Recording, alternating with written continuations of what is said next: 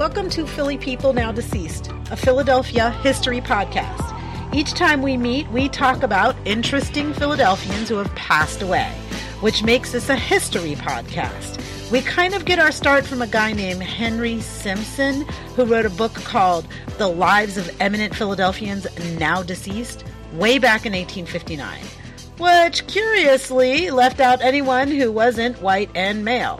So now we're redoing it with, like, everybody.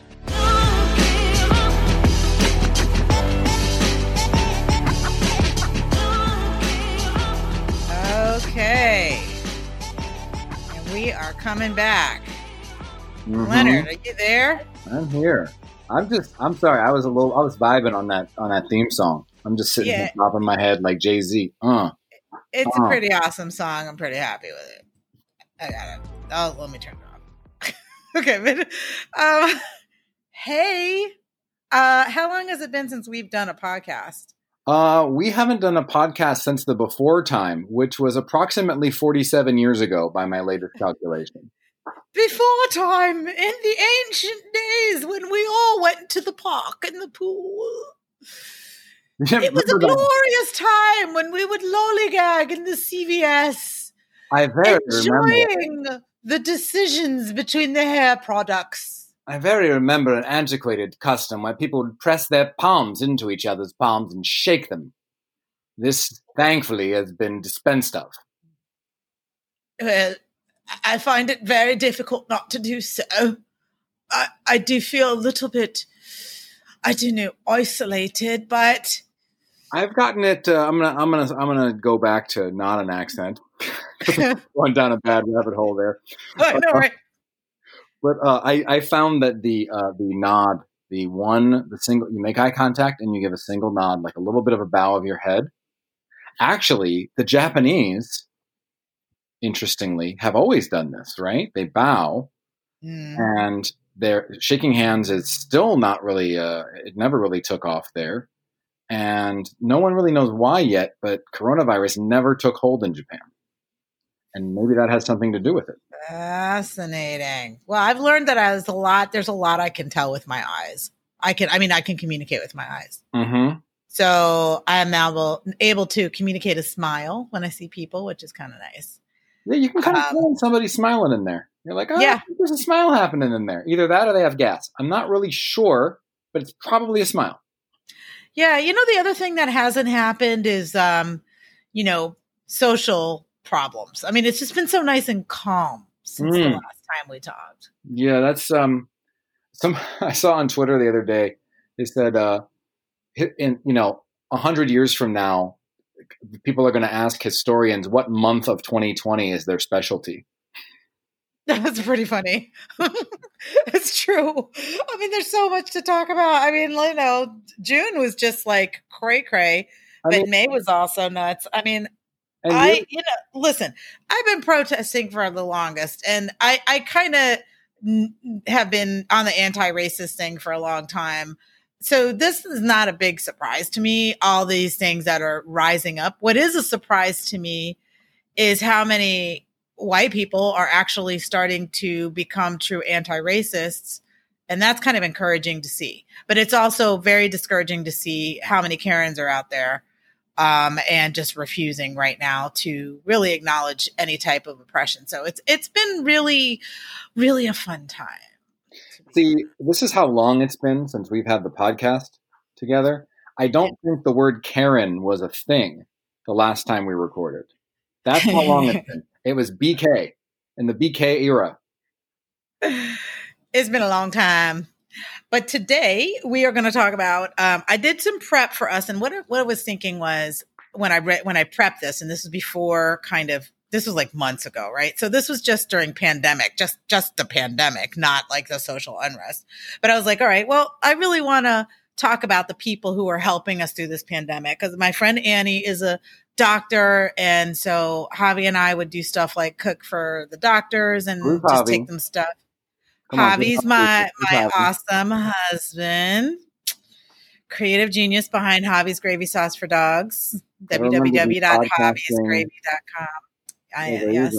There you go. I can do my own advertising. It's my podcast. But anyway, we would do that, and it just got me thinking about all the stress that all of these caregivers are giving. And I do want to do a podcast on sort of radical Black abolitionists to talk about just how long it's been since we've been fighting this fight. But I don't want to go into that today. Today, I was just going to really focus on sort of an appreciative episode on people who give care. And so that's what the focus of this is. And there's a lot of Philadelphia history in here as well. And we're going to go back to the Civil War. Okay. You ready? I'm ready. Okay. So you have to pull up your, you can now open, please open. And it's going to be a highly visual episode because and what we'll do is we'll post this for everybody. But I kind of interested in your sort of reaction. Military map of Philadelphia. Thank you. Make that thing big. Use the link and make it massive. Philadelphia. So this is the first thing. And we are going to talk about a person, but I'm going to give some setup for that person. This Philadelphia was a hospital city during the Civil War. And I don't think people understand how many hospitals were in Philadelphia. So we're looking at a military map of Philadelphia from 1861 to 1865. And all it does is show, first of all, where the encampments are, but also where the hospitals were. And there were like 20. And in Center City, there was like 10. And so it was just a major medical center. And I think, when you look at this map, Len, like what surprises you on here?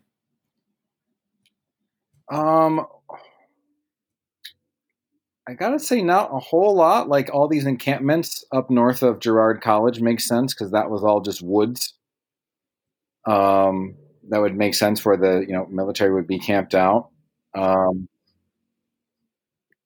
mean, yeah, there's a lot of hospitals in Center City. I'm just looking at the key here. Yeah. The hotels where some of are mentioned here. Were they treating people in hotels, or were those like maybe those were like places where you'd recover after you got out of a hospital?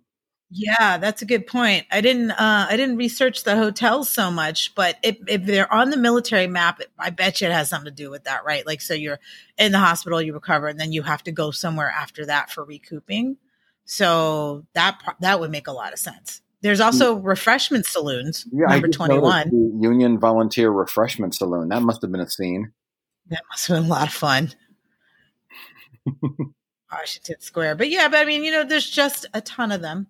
And so that's kind of the first point, is that Philadelphia, sort of almost the way it is now. Like, I mean, if you look at West Philly, that's all hospital. Right. Like all hospital.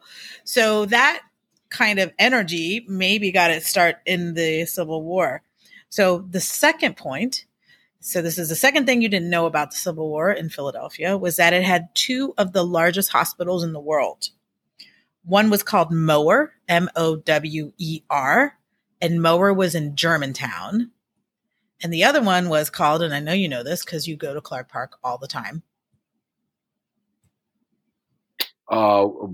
Maybe I don't. So there is a historical marker outside of Clark Park. Oh, I've seen this on Baltimore Avenue, and I have already seen it. Yeah, you have always ignored it. And that historical marker says that at some point there was a massive hospital called Satterlee. And Satterlee was, so first we're going to talk about Mower, because I want you to understand the freaking huge scale of these hospitals. So if you go to slide 3, we're looking at a compound. And the way that these hospitals were built, they were built in what's called pavilion style. So there were pavilion hospitals. So they were like basically long rows, I guess what we would call them today as barracks, but like long rows arranged in a radial style, but going out for acres. Yeah, and the central courtyard here looks like it's 40 acres. That's huge. Massive. So like Satterlee, actually, let me go to Mower first. So Mower was only built. So, and here's the other thing. They tore it down. Like they built it in 1863 and then tore it down in 1865. This is like the Centennial. They did all this, incredible, crazy architecture and infrastructure, and then they just tore it all down. Right. It's crazy. There were 47 wards. So each one of these little pavilions is a ward. So there were 47 of them. There were 3,600 beds, and it could hold a total of 20,000 people. And where was Mower exactly? So Mower, if you look at slide 4, you'll see an overlay. It was like by where Windmore Station is today. And there's actually a water tower recreation center. That water tower was built for Mower. So this is up in Chestnut Hill. This is up in Chestnut Hill, exactly. It's interesting how the overlay does not match the grid at all, because this was put here way before there was a street grid in that part of Philadelphia. Yeah, I'm using this thing from it's from the Free Library, where you can overlay maps on the current grid. So I find it very, very cool. But to give you an idea, let's see. So we're looking at so I did write this down. Wait a minute. It's Germantown Road and this other road, which is. So anyway, it's oh my God, I'm like blanking right now on exactly where it was, but let's just say by Windmore Station, in Chestnut Hill, right by. So one of the things they wanted to do was keep it right by the train station so that they could, basically unload people pretty easily. And this hospital had. Yeah, I see a train now in the image. There's a train station at the edge of the site.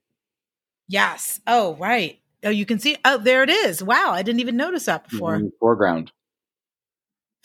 Right. So basically they would just the train is right there at the front entrance of the hospital. So you could just bring the wounded directly to the hospital. Wow. It had running water. It had running hot water. They had special medical wards for the isolated patients with infections. They had centralized storage, so that central area that you see for supplies. They had flush toilets. They had even its own band. And it was designed like a band, like a house band, to refresh the troops and keep them, happy. I don't know. Nothing like waking up from a coma, all wounded and stuff, and there's a guy in a tuba, wearing a tuba, standing at the foot of your bed. I was just thinking John Philip Sousa, but I think this is pre-Sousa. So this, I can't even imagine what they were playing. Like what was like a popular song in 1841? No idea. What did it sound? I mean, before Philip Sousa, what did military bands play? It's an interesting question. Somebody's done a thesis on this before. The new hospital complex was designed by John MacArthur, who later became famous for designing Philadelphia City Hall. Okay. He joined the war effort as the architect to the Quartermaster General's Department in Philadelphia and went on to design some 24 hospitals. And the Philadelphia area was seen particularly suitable because it had so many existing railways. So at Mower, MacArthur created this administrative building surrounded by 50 radiating one-story barrack-like wings.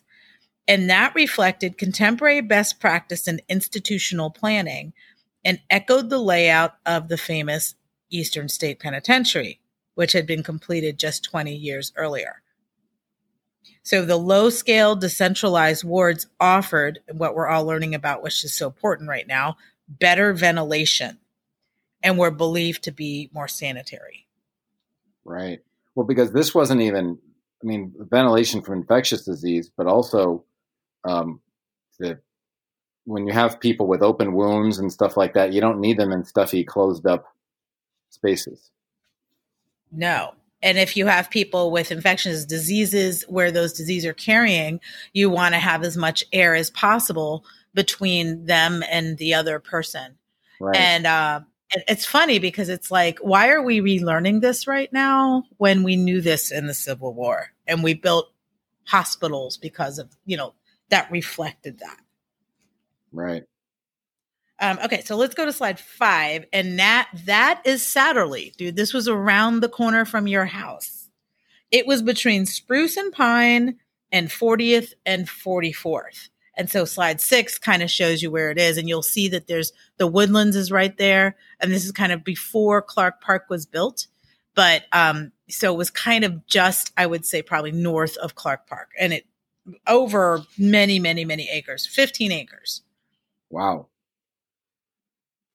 It was, again, the wood construction with the long pavilions, though they weren't laid out in the flower style. And note the tents all around.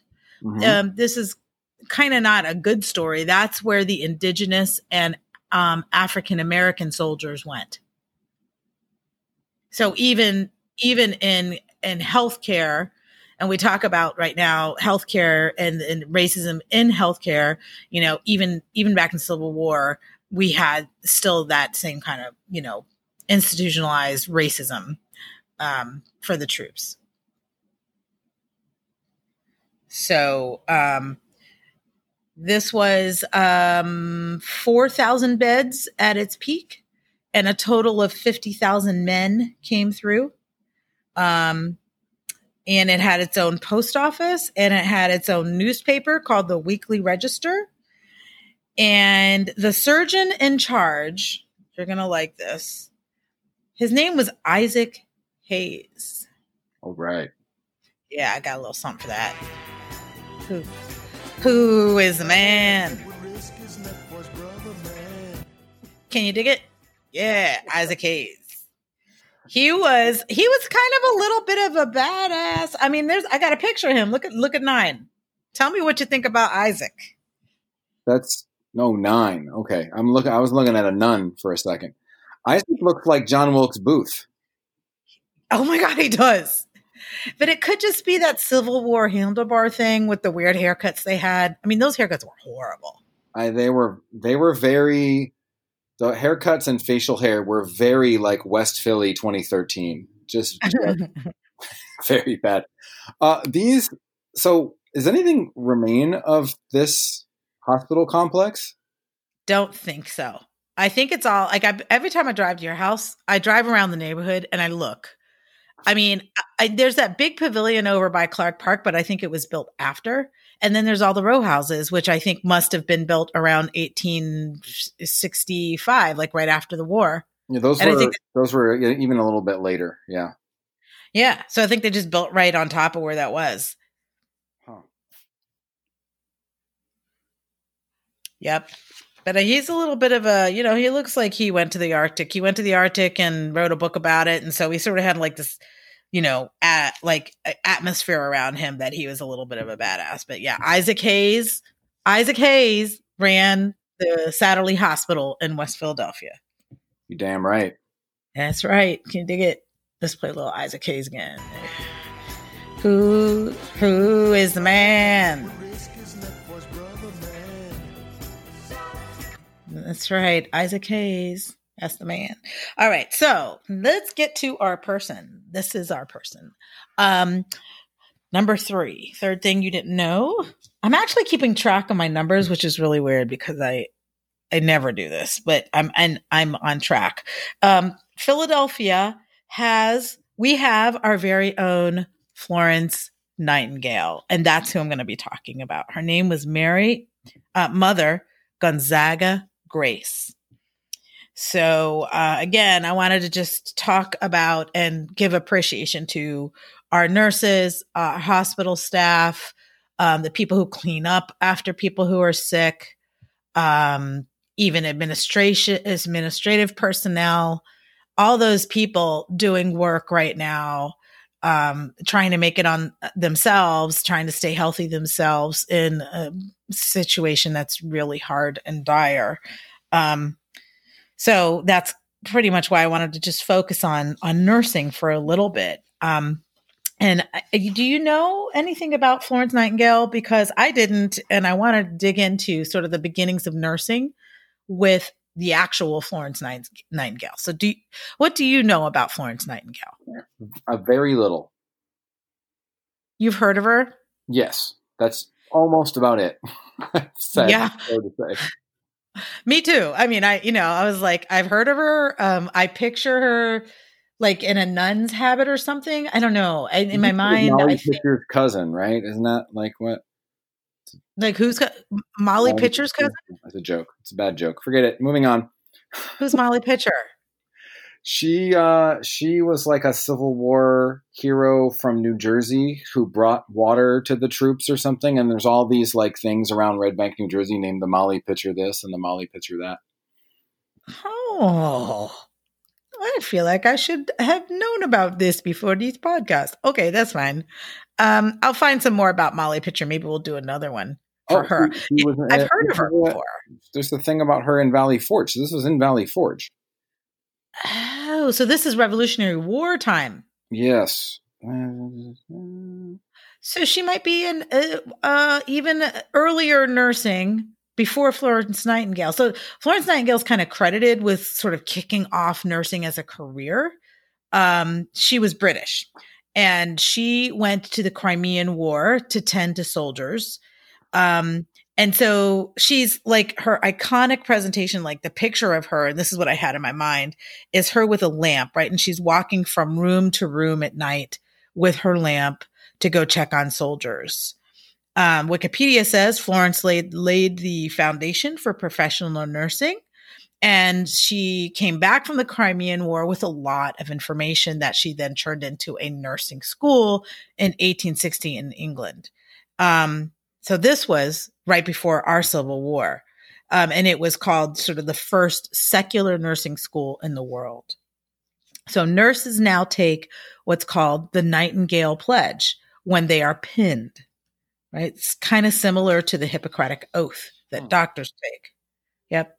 It's called the Practical Nurses Pledge, which is a modern version of the Nightingale Pledge. I'm just going to read it. Before God and those assembled here, I solemnly pledge to adhere to the code of conduct of ethics of the nursing profession, to cooperate faithfully with the other members of the nursing team, and to carry out faithfully and to the best of my ability the instructions of the physician or the nurse who may be assigned to supervise my work. I will not do anything evil or malicious, and I will not knowingly give any harmful drug or assist in malpractice. I will not reveal any confidential information that may come to my knowledge in the course of my work, and I pledge myself to do all in my power to raise the standards and prestige of practical nursing. May my life be devoted to service and to the high ideals of the nursing profession, which I think is a beautiful line. Indeed. So this was 1860. So our Civil War was starting about that time, and we didn't have in the United States any organizations of trained nurses. So a woman named Dorothea Lynde Dix dedicated her life to improving conditions of people in prisons, poorhouses, and mental institutions. And in 1861, she was appointed superintendent of female nurses of the Union Army. So they basically found someone who had been doing a lot of work for people, who sort of been basically nursing to people. And I don't know if Dix was from Philadelphia, but Philadelphia had all these societies, because there was no kind of infrastructure for helping people, no kind of welfare infrastructure. So like if you went into prison, for example, you had to kind of pay yourself out, and you had to like provide your own food and your own bedding and your own clothing. And so there was a lot of like societies, and many of them were religious, that would help people in need, like the Hebrew Society for Women in Prison, right? To help particularly women who are Hebrew in prison, right, get what they needed. So I wouldn't be surprised if sort of out of that, a lot of women who had that experience then decided that they wanted to like turn that into something official. And that's kind of what started to happen at the beginning of the Civil War. So Dorothea Lynde Dix was empowered to create a volunteer nurse corps and to regulate supplies that were given to the troops. She was not trained in nursing, but she had really good organizational skills. And she was used to dealing with resistant politics and social forces. So on in 1862, she came up with the following strict requirements for nurses. So candidates were to be between 35 and 50 years old. And you can guess why, right? Like you can't have the, gorgeous nurse, the gorgeous young nurse. Huh. Yeah. So she said they had to be 35 and they couldn't be older than 50. And they had to be, quote, obedient to rules and, quote, matronly with good character and strong health. Couldn't that 35-year age limit also be because they're not less likely to be fertile? So they're not going to, have a baby and disappear from the practice or whatever. Right. So, and probably by that time too, a 35-year-old woman, I think is in the 1860s would probably have been seen as someone who should have, quote unquote, should have been married, should have had children. Mm-hmm. And if she didn't, she probably was never going to if she hadn't by that time. But they were looking for single women though, or no, I don't think they were looking for single. I think it just had to be older than 35, younger than 50, obedient, matronly, with good character and strong health. I think you could be married. Got it. You only got 40 cents a day, but I don't know how much that would be worth now. And there was a 3-month minimum period of service required. So there's another famous nurse, Clara Barton, and she was known as the Little Lone Lady in Black Silk and Angel of the Battlefield. Now, she worked on her own, separate from the relief and aid societies, but she did become instrumental in establishing the American Red Cross. So I thought she deserved a call out, but she wasn't part of Dix's nursing corps. So let's turn to our person, and that is Mother Gonzaga Grace, and she is on slide 7. And what's the first thing you notice about this picture? Well, she's got the huge, crazy flying trapeze habit. So big. Head thing. Big, crazy winged apparatus. It's a winged habit, and it's called a cornet. And it started in Paris as a fashion, but then was adopted by the Daughters of Charity, which was a Roman Catholic apostolic society. So that was in France, and they had, I think, established a Sisters of Charity here in Baltimore.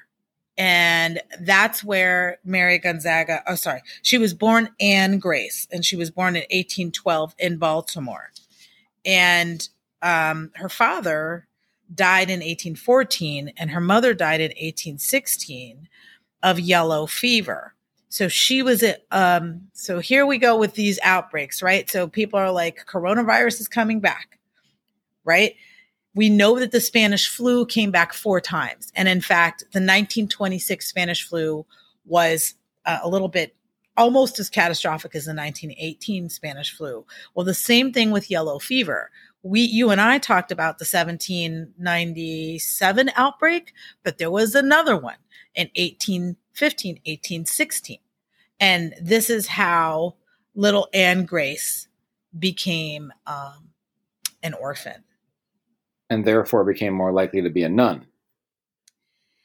Yeah, well, somebody was already taken. So these Sisters of Charity, they evidently were highly compassionate, right? And so they would be the kind of people. So when we talked about yellow fever, we talked about the African-American community providing all this kind of nursing help to people in yellow fever who were sick with yellow fever. Well, by 1814, they had started to develop these kind of charities and religious orders that were starting to do that as well. And Sisters of Charity in Baltimore was doing this compassionate work. And evidently someone had already kind of been administering help to Anne Grace's mom. And so she was taken. And so there's a story. She has an autobiography, And in the autobiography, they have this story about her. And I think she was maybe 4 or 5 when her parents died, right? So wait, she was born in 1812. So she was very, very young. She was like 4. And the nun that had been taking care of her basically said to her, so her family came in, right? So they were going to come and take her.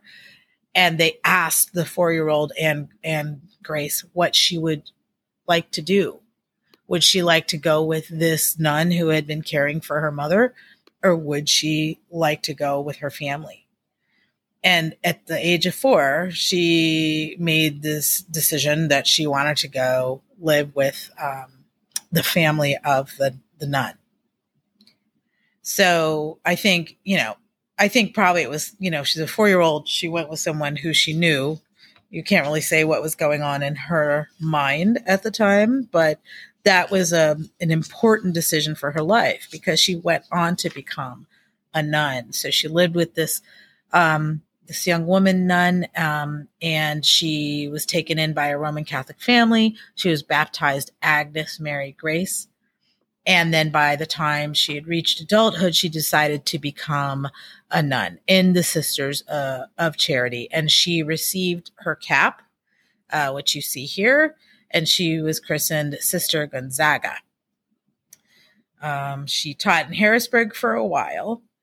And then a few months later, she was assigned to Philadelphia at St. Joseph's Orphanage. So if you go to slide 8, that is St. Joseph's Orphanage back in the day and today. And this orphanage operated, and it was the corner of 7th and Spruce. The building is still there. It looks almost exactly the same.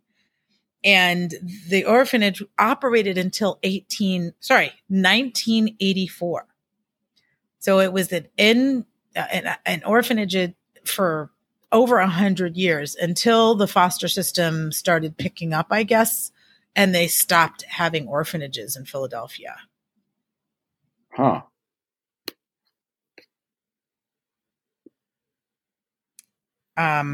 So by 1843, she became superioress of the orphanage and kind of traveled a little bit, but then that was where she settled. So she basically started to kind of run this place and became the person in charge of this spot, of this orphanage.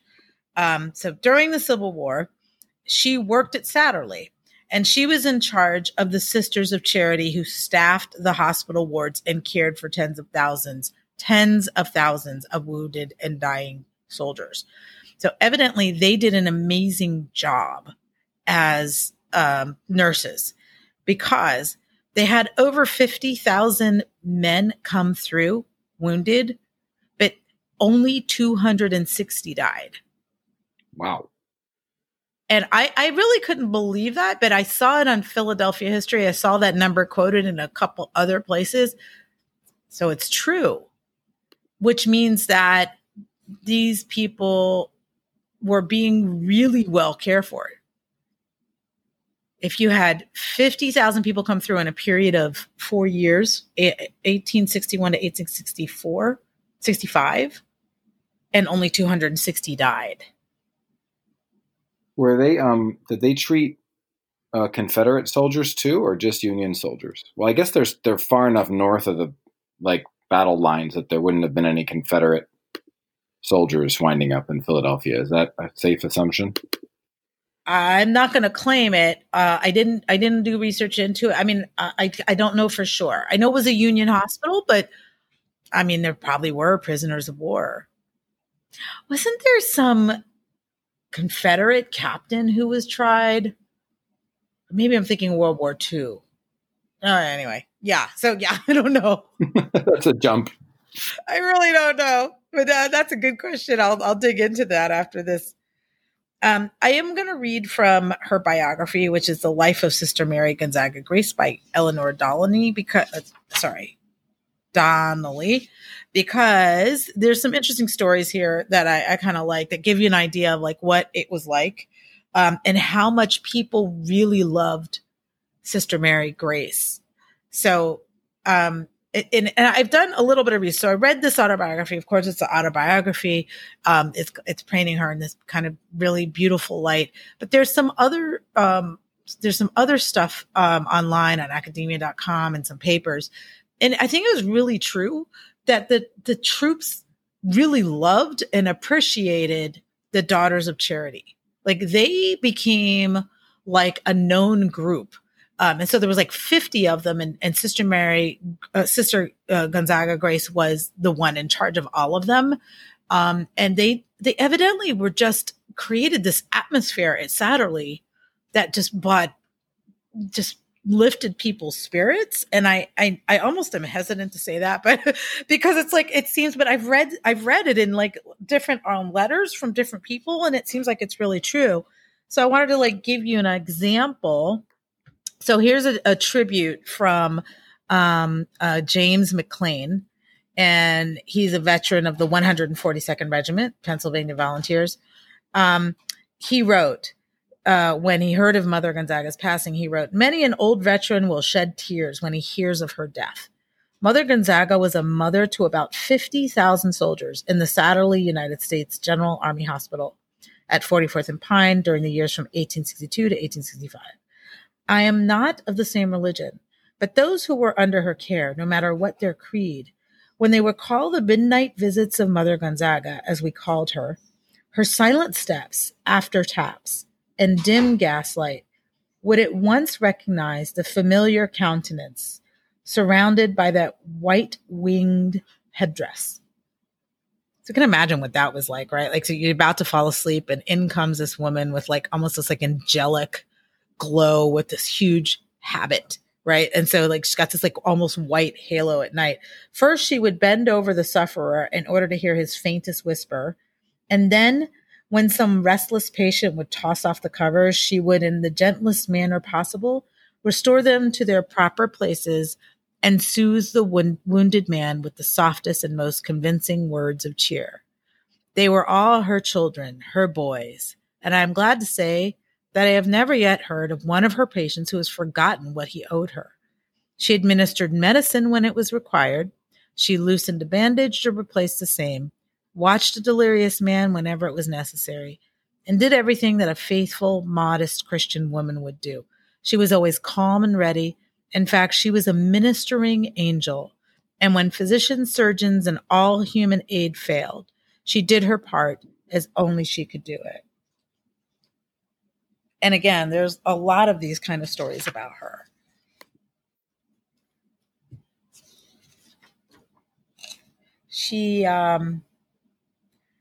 They wrote about their first week. So the sisters came in 1861, and they walked up to the front of Satterlee Hospital, about 30 of them, and they started to have dinner. So this is their first night at Satterlee. And they write that by the time we had finished dinner, we found that they were bringing in some sick. And there were about 150. We all went to work to prepare some nourishment for the poor fellows, who looked at us in amazement, not knowing what manner of beings we were, probably because they had these big, wide habits. But among them was a French soldier named Pierre, who recognized the Daughters of Charity. When the patients found the sisters waiting on them so kindly, they eagerly gave all the assistance in their power. In a short time, the number of our sick had increased to 900. Remember, this is 50 women. Right. Many of them very ill with typhoid fever, severe camp fever, and chronic dysentery. On the 16th of August, over 1,500 sick and wounded soldiers were brought to the hospital, most of them from the Battle of Bull Run. Many had already died on the way from exhaustion. Others were in dying state, so that the chaplain, Father McLean, was sent to administer the sacraments. So I think it's quite amazing. I know for myself, this pandemic has made me go and get a therapist. And I'm just sitting at my house watching TV. But these women were on the front line watching, I can only imagine, horrific injuries, wartime injuries, and then managing outbreaks of smallpox and dysentery. I find it quite amazing that at the end of it, when people write about them, they write about their good cheer. I just don't know if I could have good cheer through that. Well, yeah, I mean, it's like today, very few people have the kind of fervent belief that they would have had. And I think that can sort of give you a place to go with like everything that's bad that's happening is something that someone else did, right? And now you're serving God and you're helping the people that are wounded, so you're helping. So I think like that's one way that maybe they could hold on to something positive is to just say like we're here, we're helping, we're doing God's will. We're helping these poor souls, and the ones who die, we get to pray and make sure they go to heaven too. Right? And like, I don't know that the average medical professional has that kind of fervent belief now, or like, is sure of what happens after someone dies. No, like, you know what I'm saying? The things that people knew for a fact because of their faith is rare today. Yeah. And then also you're not really allowed to. So say you do have that kind of faith. It's not like you're by law not allowed to really talk about it. Right. So these women were able to, if they wanted to just pray over someone, they could, right? If they wanted to talk about, the glory of heaven afterwards and give hope to some soldier, they could, but nurses today can't. There's a lot of laws that protect people from other people's beliefs. But it must be hard. I did see a picture of some nurses praying. They're all like in their gear, all geared out, that I guess they kind of formed a coalition, and they were all, I guess, the same religion, and they got together in some room in a hospital and just prayed together. But it does make you wonder like how important it is to have some type of sense of, I don't know. I guess if you have that kind of faith, you feel like it's not all for naught. It's not just because the world is crazy. Things are going to get better. There's some type of hope. So yeah, I mean, I think that's really an important point. And that's probably why. And I think also because of sisterhood, right? I know that whenever I've been in groups of women, I always feel, doing something together, that feels good. Like it's a little bit easier to bear whatever's happening when there's a lot of people bearing it together. And I imagine that like if they had confession, that also was their therapy. True. A place to have confidential conversation with someone about your feelings, about things you're ashamed of or things you want to repent for. So yeah, like they had a lot of between that and their own, like you said, their sisterhood, but beyond just, being women who work together, but they live together. They literally are sisters in that sense, right? They've renounced their family. They've renounced all these other things. And their only family is their religious order. It's a very different kind of community than a medical professional today, for sure. Wow. I didn't think we were going to go deep. Are you you're surprising me, Uncle Eddie. So you're that I'm you're convincing me to go take confession. I mean, I was like, this is like, oh my God. That's really funny. My atheist brother talked me into going to confession. That's not the message here, Michiko. It's not the message. I know, but it just sounds so great. I mean, or maybe I should just become a nun. That would make things a little easier. Javi might have a few things to say about that. Yeah, he might not be happy with that. I've got a couple other stories about Sister Mary Gonzaga. So after the war, she did some things that people kind of think are kind of miraculous. And she had like this ability to like do pharma. Like she could create, and she did this at the hospital, but she also did it when she was at the orphanage.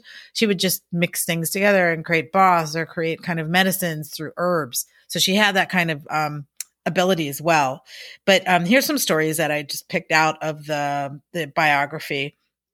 So here's one. A family of means kicked their daughter out of the house because of a lack of virtue, whatever that means. But after a few months, they started freaking out because they were like, we were too harsh and where is our daughter and we can't find her. So they couldn't find her. And in desperation, they turned to Mother Gonzaga. So she starts putting out the feelers because she knows a lot of people in the health industry in Philadelphia. And she finds this woman in the hospital for the insane and returns her to her family. So that, the family was just like, oh my God, we have our daughter back. It's a miracle. Another woman came and she had an ulcerated leg and she came to Mother Gonzaga going, I know you can heal me. And Mother Gonzaga goes, I don't do miracles, but I can give you a salve. So every day the woman came to get her salve on her leg and she healed. So this is part of like her ability to do pharma. Then she brings more people in with the same problem. And so now all these people start coming. So she actually wound up making 80 gallons of medicine, to kind of provide salves to people. But she also made something that combated smallpox. She was able to make something that fought diphtheria and scarlet fever. So she knew a little something. And I almost feel like, gosh, maybe somebody has her notebook and we can go back and see if there were any kind of things to be learned. I mean, like she just thought this stuff up? She knew medical professionals. She knew indigenous people who knew about herbs. Like, where did she get this information? I don't know, but she did know. So that's a good question. Maybe she did meet some indigenous people. I mean, she traveled a lot. In the early days, she went out to Harrisburg. She did go to Paris for a little while. I know that she may have met people along the way, but for some reason, she just had this. She was able to do these things. So yeah, I don't know where she got it from, and that's the key question, right? I would love to, like, maybe go back to her order, and maybe somebody's already done this, but like take a look at her notebook and be like, I wonder what she was concocting, and maybe where she had learned that from. She did spend some time in Louisiana. That's true. Okay. Maybe she learned something down there. A little voodoo. But who knows? I mean, that's just conjecture. Don't know where she got all that from. On the 26th of July, I forgot to put the date. Oh my God. 1877, I believe. She fell and broke her hip. And then she was never quite the same. And she died 15 months later in the building at 7th and Spruce. And the Congressional Record writes, in her demise, there passed out of this life a woman of boundless charity whose ministrations among thousands of Union and Confederate soldiers contributed a note of beauty to the many harassing details of the war. And that's what Rhode Island Congressman Ambrose Kennedy wrote in the Congressional Record in 1918. So that's our very own Florence Nightingale. Right here in Philadelphia. I have a song for her. Mary ready? Gonzaga Grace. Yeah, I'm ready. Here we go.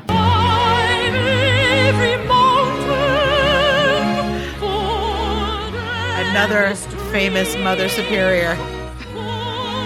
I couldn't think of any better song for her.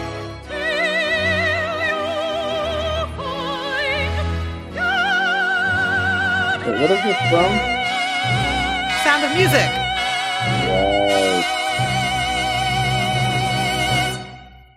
Remember, like, Mother Superior was talking to what's her name, and she was like, "It's okay. You're not made out to be a nun. Go raise those kids. It's all right." You don't remember? I do not. I saw that movie like so many times. So I was like, well, that's all. That's all I got for you today. Sister Mary Gonzaga. I hope you enjoyed this story. I did. And again, we just want to give a shout out to our health professionals. Thank you for taking care of us. And if you're praying for us, thank you for praying for us. And we appreciate you a lot. Yes, thank you. And this is like my house is almost inside where this field hospital was. It's like weird to think about. I've taken many walks to clear my head in the last couple months, late at night when the only safe time to actually go outside without a mask. And I'm, walking up and down these streets, like right through where this hospital was. I always assumed, like whenever I've lived anywhere, I've always assumed, well, this was once farmland. You always think that's what it used to be. It was a pasture. It was this, it was that. And then it was developed. But you forget that a lot of things were developed sites like a dozen times over, had all these different uses on them before the street grid was laid out, Yeah. And then I think about like the fact that it was such a big institution. I think Mower and Satterley were the largest hospitals in the world at the time. I mean, and the fact that we don't really even know that, right? So like, I find it that fascinating that we don't like. I would think that there'd be more than just a historical marker, but when you have an old town like Philly, you're right. There's like layers and layers and layers of stuff, and stuff gets built up and torn down and built up and torn down. What were we talking about? Somebody who was the leeches that were being grown in West Philly for the 1797 yellow fever epidemic. So we had the leech farm, and then we had Satterley. And then we had and now we have row houses in Clark Park, and who knows what's going to be there 100 years from now. I wonder if the surname Leach meant that your like ancestors were leech farmers. I don't know anybody whose last name is Leach. Do you? We have a congressman, Dalen. Wait. Hold on. But Leach is spelled differently than Leach, the name. Leach versus Leech, right? Right. Yeah, they're different. So that'd be great. Hey, you're a leech. Was your family leech farmers?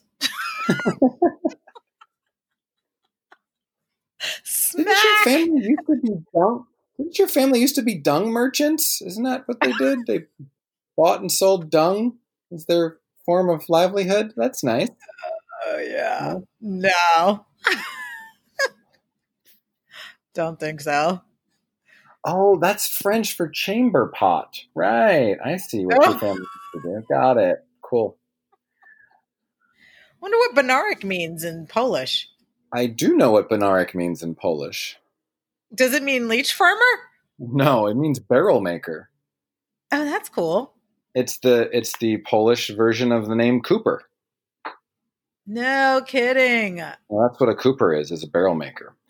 And let me tell you something.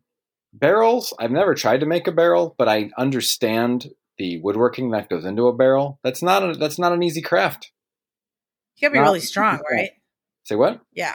You gotta be super strong too, right? To bend that metal around the maybe the hoops I think were already made and they were like hammered down onto the barrel, but the hardest part to my mind was the woodworking behind making the staves. The actual sides of the barrel were bent, and of course, each of those little staves, there might be 40 of them that go around a barrel. Each one has to be beveled, right, to form this round shape out of this square-edged wood. And the bevel changes as the barrel goes into the middle, the bulgy part of it. So it has what's called a rolling bevel that starts very flat and then gets kind of sharp in the middle and then gets flat again. Like, not easy stuff. Not easy stuff at all.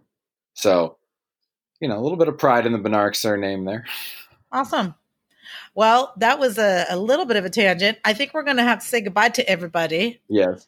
Thank you for joining us, and we'll see you the next time, which hopefully will not be 5 months and a pandemic and social unrest later. So we'll just cross our fingers about that. And I will keep my woodworking tangents to under 30 seconds at a time. Yeah, I think you did pretty good. That was about 30 seconds. We're good. All right. Talk to you later. All right. Bye, everybody. Bye.